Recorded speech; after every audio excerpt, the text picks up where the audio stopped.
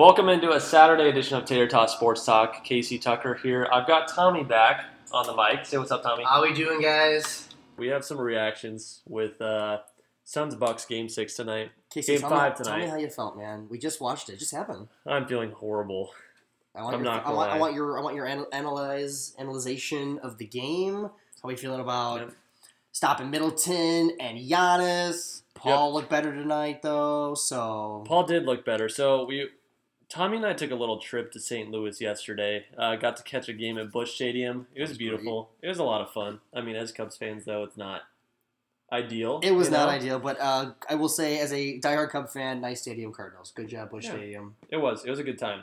But we were able to talk a lot about sports on the way. Kind of just get a grasp of where we're at in the Cubs season here. Suns game was going to be huge tonight, and now we're looking at a 3-2 deficit after we're up 2-0 in the series. I can't believe it. And looking back on the stats, Booker dropped 40 points tonight. Again. He had 38 after 3 quarters last game. I know, and then they shut him down in the fourth because wasn't he in foul trouble last game? Yeah. And they had to shut him down. 5 fouls with 10 minutes left. And the topic of debate was, okay, you're going to waste Booker's 40-point performance and take the L when you could have just won a game in Milwaukee. But now you get back to Phoenix. He does the same thing. Chris Paul has a double-double, 21-11. Ayton has a double-double, 20 points, 10 rebounds, and you allow 123 and you lose. Yeah, I just think there's a couple of key places in the game where the Suns had some bad turnovers once again. I think late once again. They come down a little bit from their last 2 games, but it was just bad timing, and they just weren't able to execute in clutch moments. And Giannis seems to be locked in. It looks like he's got the momentum. The home crowd behind him really seems to help, but I think he carried it over into Phoenix, and they were focused, and they got the job done. So he did not have a double-double, 9 rebounds, 6 assists, but 32 points. But Chris Middleton, 29. Drew Holiday, 27. See, Drew Holiday can't score that many points if you're a Suns. Even Connaughton, 14. Yeah, see, you gotta keep some of those guys quiet. I mean, it's hard. You're not gonna stop Giannis. Giannis is gonna do what he's gonna do. But when you let your exterior players score that many points on you, it's gonna be tough to stop them. I mean, 50% from deep for the Bucks, 57% from the field. Meanwhile, the Suns are 13 of 19 from 3. I mean, they just couldn't get enough shots off, but they're hitting them 55% from the field. I just don't get how you lose at home. The rebounding affair is very similar. Assists, very similar. Personal fouls, 20-17. Suns had more fouls. It comes down to key plays, and the thing I did not get is the fact that the Suns were up 16 early. The Bucks are up 14 with 10 minutes left. And the Suns make an epic comeback. Great finish there. But key moments of the game, you get them to choke on free throws. You come down the court. Booker's going to the rim. Realizes he can't finish. Looks to turn around and pass it. Trying to find an outlet man. And he gets stormed, I think, by Drew Holiday. Turns the ball over. Just turns it over. Leads to an alley by Giannis that kind of switched all momentum, put the game away. And it was flashbacks to me from Game 4 when Chris Paul made that key turnover very late in the game. Missed the left-handed dribble. Or just missed the dribble and ball goes loose. We were talking about this yesterday, how there was rumors that he might be injured. And that's why he's been struggling. He was struggling those last few games. So they're saying a wrist. They were saying a wrist injury. And, if you don't have Chris Paul, you're not going to be able to, win this series. But I think you're encouraged as a Suns fan to see him come out tonight, score 21 points, get 11 rebounds. 11 assists. 11 assists, not rebounds. And he definitely looked much better tonight than he did the last 2 games, Game 3 and Game 4. Of course, less turnovers, 9 of 15 from the court, 3 for 3 from deep. 5 fouls, though, from him and Booker again. It is very encouraging, but at what point do you finally find a way to collapse on this Milwaukee offense and score more points than they do? Well, I think too. What I saw, what's been different in the last 2 or 3 games from when I saw the first 2 games, is that the Suns' ball movement seems to have slowed down a little bit, and they're becoming a little bit more isolation and focused on Devin Booker. Now, Devin Booker can get the job done. He can do whatever the hell he wants on the court. He's going to find his spots on the field. But I remember seeing more in Game 1 and Game 2, ball movement, good outlet passes into the paint, and they were getting much easier buckets, I felt like, in the first 2 games than they have in either Game 4, Game 5 for sure. So I think they got to kind of come back to fundamental basketball the way they know how to play, and they'll be able to beat this Bucks team because they can. Okay, so honest prediction: who wins Game 6? Bucks. It's over. They're taking the series over. I don't want it to be over. I want Suns to win. I want Suns in 7, but I just Milwaukee's got momentum. They're gonna go back to Milwaukee. Oh man, I'm nervous. If I'm a Suns fan, I'm like, dang, this might be. They look on their heels. I honestly thought this was going to be a series that the home team won every single game. Yeah, that's what we were talking about. And I could have saw Suns winning in 7, but then after seeing the Bucks just beat them tonight in Phoenix, it's over. They're going to go to Milwaukee, and I think they're going to clutch and take the comeback series victory. The thing for me, though, you're not going to get another 29 and 27-point performances from Jrue Holiday and Chris Middleton. Maybe Middleton. I hope not. Holiday is so inconsistent. I know, but if you're going to let him do it, and he's going to be hot, he's going to stay hot. If the same Suns team offensively shows up tonight, you're winning most games. Oh yes, I would agree. I just don't see Middleton had some clutch shots tonight. Yeah, man, a couple of fadeaways and a couple and one even from the 3-point line. I mean, that's not going to happen every game. Yeah, maybe from him. I mean, he's like a booker. He's going to put in points. I expected more from him than I would Jrue Holiday. Of course, but yeah, Jrue Holiday, the point guard. I don't know. Yeah, I see a very good Game 6, and I'm still very nervous and could easily see the Bucks taking that. I do. Yeah, I could too. I just think if the Suns kind of get back to who they are and they cut down on the turnover, especially in key moments, because they're a better disciplined team than that. We've seen them time and time again be the most disciplined team on the court. That's why they've gotten this far. If they get back to that, they can definitely force a Game 7, and then it's anybody's series then when they're back in Phoenix. So, but my gut says momentum rides with the Bucks in Game 6. All right. Well, we will have some coverage back here in a few days, hopefully with better news for the Phoenix Suns fans like myself. Suns in 7. Oh my goodness, tough turnaround here, going up 2-0 and then losing 3 in a row. So. Once again, time will tell. We got to wait a few days, soak it in. I'm not going to sleep well tonight. Poor guy. I'm not going to lie. Poor guy. It's nice. It's kind of nice as an outsider to look at the series and just kind of analyze and be like, oh, yeah, good series. But my heart ain't in it as much as yours. And like we talked about, actually watch good basketball. We're not seeing the Cavs. Oh, I know. We're not seeing LeBron we're not seeing the Warriors every single year. So yeah, it's been a good year for the NBA, I would say. Yeah. It's hard to say as a Suns fan. That's what I've been watching the entire playoffs, so it's hard to say I'm a basketball fan or a fan of another team that's enjoying watching good basketball. But I feel like that has been the case. It has this postseason. It definitely has. It's been such a change since the last decade of watching the NBA. It's been such a nice breath of relief. Of course. So it's a heartbreaker. It's not over yet. I mean. We're Cubs fans, dude. I mean, we were down 3-1 to the Indians. That's right. Don't ever lose hope. This is 3-2. Don't lose hope, it's Phoenix. 2 games. It's gonna be a good finish. But transitioning into the Cubs too, dude. Speaking of the Cubs, bye, Jock. Yeah, I think the last time we talked, they were in it. And last time we talked, they were in it. I think were they in first place last time we talked? They were in first place. Yeah, and then they weren't thriving, but they were in first. They were in first. They weren't thriving. The Brewers had that stretch of 14 games where they couldn't score above 2 or 3 runs. Right. So, yeah, but major struggles. And 11-game losing streak, and then totally different conversation. Much different. 2 games under 500 going into the All-Star break. You've now. Okay, you're playing the Diamondbacks. Exactly, now we're 500. But Soria can't pitch. He can't close the game out. So yeah, Wilson had a clutch hit. Now you're back at 500. The Cardinals dropped one last night. Cubs moved back into 3rd place. Reds a few games up. And Reds and Brewers are opening up the series as well. And the Reds were up 5-2 yesterday, blew it.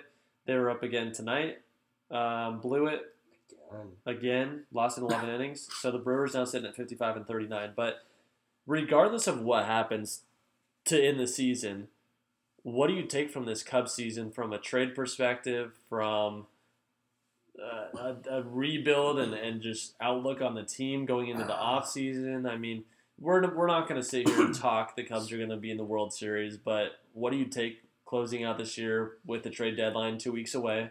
I mean, this already has been such a roller coaster season, even comparing to 2016 of just ups and downs of just Like, I don't know what's going to happen. I mean, 2 months ago, we were talking about them, making a little bit of a playoff run, being in first place, competing with the White Sox in August and having an exciting crosstown series. And now they're going to fire sale the whole team. We don't know what the team's going to look like in a week and a half. And it's very possible that the last few months of the season, the Cubs could be one of the worst teams in baseball. So it's just going to be such a heartbreaker. I'm dreading the day that they're all sold and traded.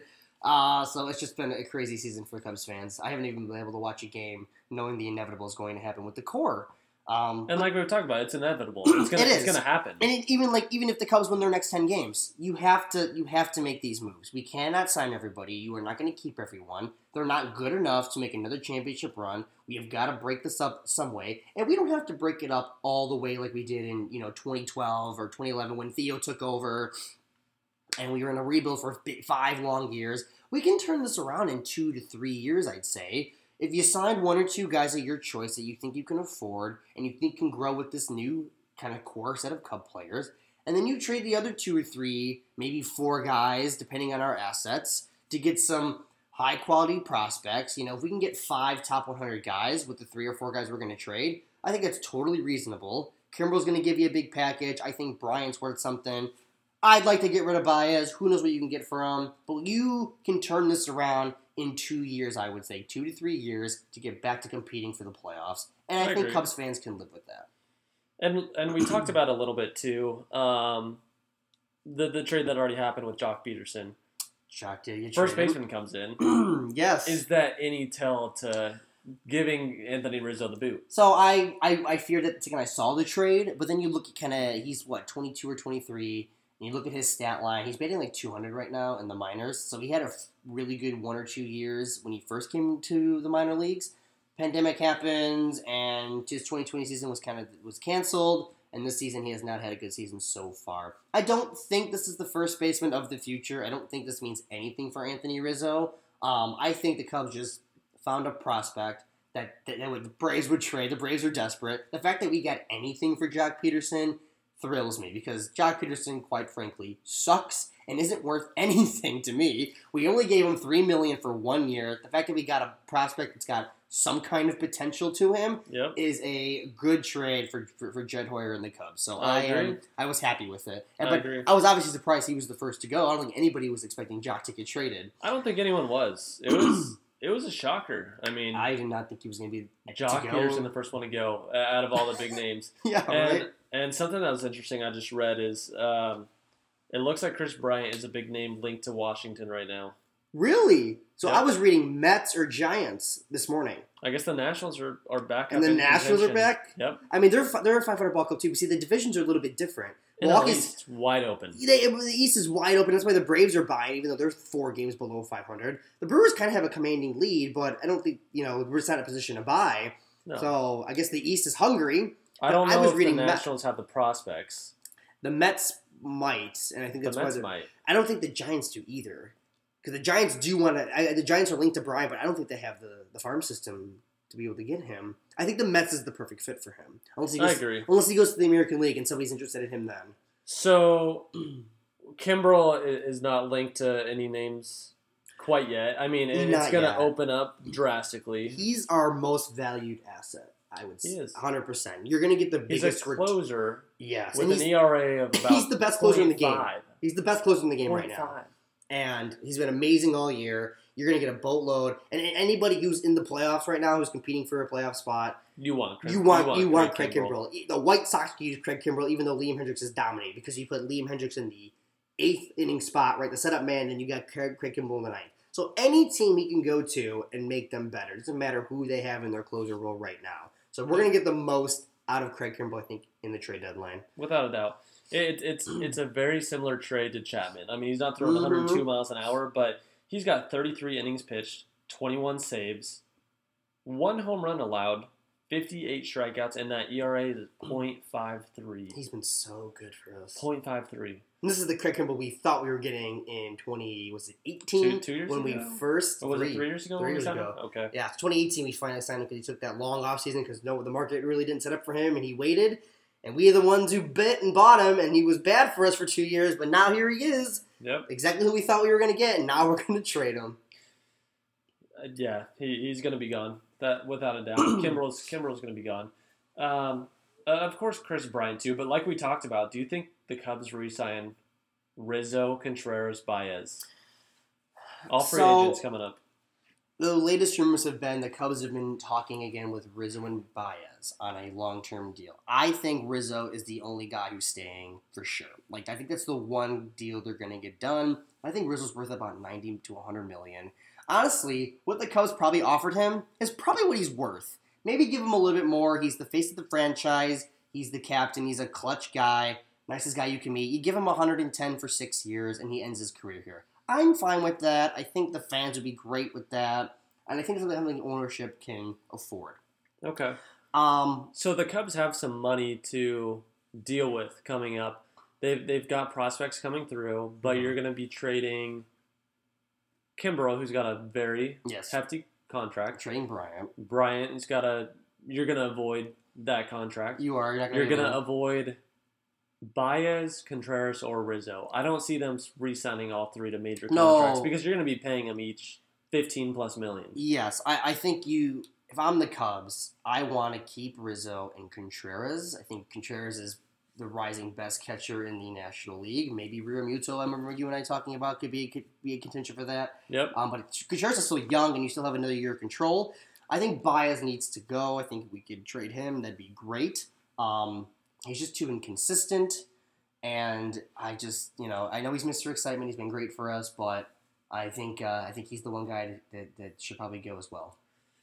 I agree. As hard as it would be to see him go, I love him, but it's probably going to happen. But the one thing we did talk about too is it just can't happen to the South Side. Like, can you imagine seeing? No, please. We've talked about this. Any part of the core of the Cubs, you've got Bryant, Rizzo, Baez, Contreras. Could you see any of them in black and white come October? Oh, I could. I don't want any of them in black and white. The only people I can see actually going to them would be Bryant or Baez because of what the White Sox need right now. They need outfielders and they need a second baseman. They do. Chris Bryant can play anywhere on the field. The guy is so versatile, and you need a consistent type of hitter like him. Or Baez played second base for the first half of his career, and he played at a Gold Glove level. So I could see either of those two players fitting with the White Sox. Now, of course, I don't want to see that ever. I don't think any Cubs fan wants to see that. But, if you're the White Sox and you get a Chris Bryant, you're automatically World Series contenders. Now, some might say they already are. I would argue they're not. They're not there yet. They're close. ALDS, ALCS, yes. They have the pieces, but add that. I would not pencil them in the World Series today.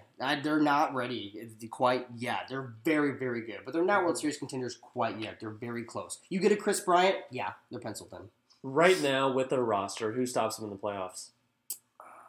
You can't say the A's Astros. do. You can't say the A's do. No, but the Astros do. The Red Sox do. You think the Red Sox are ready to... Yes. Okay. I would pick Red Sox over White Sox in the playoffs. I would have the Astros over the White Sox, who have beat them 5 out of their 5 games so far this season. Okay. White Sox would beat the A's this time around. White Sox killed them tonight. Yeah, they killed them tonight. And the A's beat them last year in the playoffs. I would say the White Sox would beat them this year if that were to happen again. I don't see anybody in the Central, obviously. Mm-hmm. I don't think they even have a wild card spot. So... yeah, I can see, again, the White Sox, they could make it to the ALCS, but... But if you had it, they need to make a trade, whether it's a major core piece of the Cubs or the Diamondbacks are going to be huge. Escobar would be Peralta. A nice fit. Or even Adam Frazier from the Pirates, who's an all-star. He's batting over 300. Yeah. He's leading the league in hits, right? I know. We saw it last night at the Cardinals game. Frazier we were shocked by that. So I think that's the more likely trade for them is an Escobar or a Frazier. Plug him into second base, good contact hitter, to pair with the power guys that they already have. Yeah. That's probably the best move for the White Sox. It's the most realistic trade I think that would happen. But I'm just saying, if you were to give the Cubs, I don't know, Madrigal or that one other minor league pitcher they have, I forgot his name. I think it's Cash or Chess or something like that. Or Kopech, and you get a Chris Bryant, now you're World Series contenders. But I think it's unlikely to happen. And you might you pull the trigger on that if you get what you want, of course. But it's got to be the perfect deal for the Cubs. Otherwise, it's not going to happen. So a couple of big free agents coming up too. We've got Kevin Gausman on the Giants. Freddie Freeman's probably going to re-sign with Atlanta. They're already talking about signing him long term. So you've also got big shortstops: Trevor Story, Carlos Correa, and Corey Seager. They're all free agents. They're all going to be free agents. And Baez. Who's the Cubs shortstop next year? 2022. Nico Horner. Okay. Yeah. No big sign? No. Keep Nico at second? Yeah, no. Put Nico at short, and you have probably a Sandy Alcantara at second base. Okay. Or if you don't like him, you don't think he's going to pan out, you're going to sign a cheap one-year deal for a second baseman, kind of like you did the entire team this year. You signed about, I think, 18 out of the 25 guys on our roster are all on one-year deals. The entire team is flipping. It's insane how We're many guys about to lose gone. Everybody, unless we just start re-signing them right now. The only guys that are staying right now would be Contreras and, Hendricks? Yeah, and Hendricks they have Alzolay? for 2-3 years. Yeah, that's it. The entire team is on a one-year deal. Bodie maybe a couple. Yeah, Bodie, but that's it. You're losing everything. You're losing 80% of the roster. The thing with them is, okay, you're going to trade probably Davies. Kimbrel's gone. I would love if we trade the bullpen, Davies. Maybe you re-sign a few. Hendricks probably stays. Hendricks stays a couple more Even years. though there's been talks about his market value really growing and that the Cubs could get good pieces out of him, which is true, but then you have zero pitchers. You don't have he's our only pitcher right now. And you got to have something to build around on your pitching staff that's already short of young arms that you've tried to pay for your entire tender here, Theo and Jed. So you got to keep somebody around, and Kyle Hendricks is a guy you locked up when he was young for cheap, and he's turned out very well for you. Is he an ace?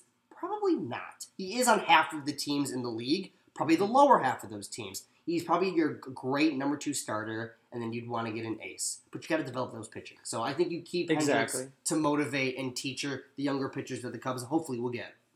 And my last question, too, is let's say you do re-sign 2 out of the 4 core.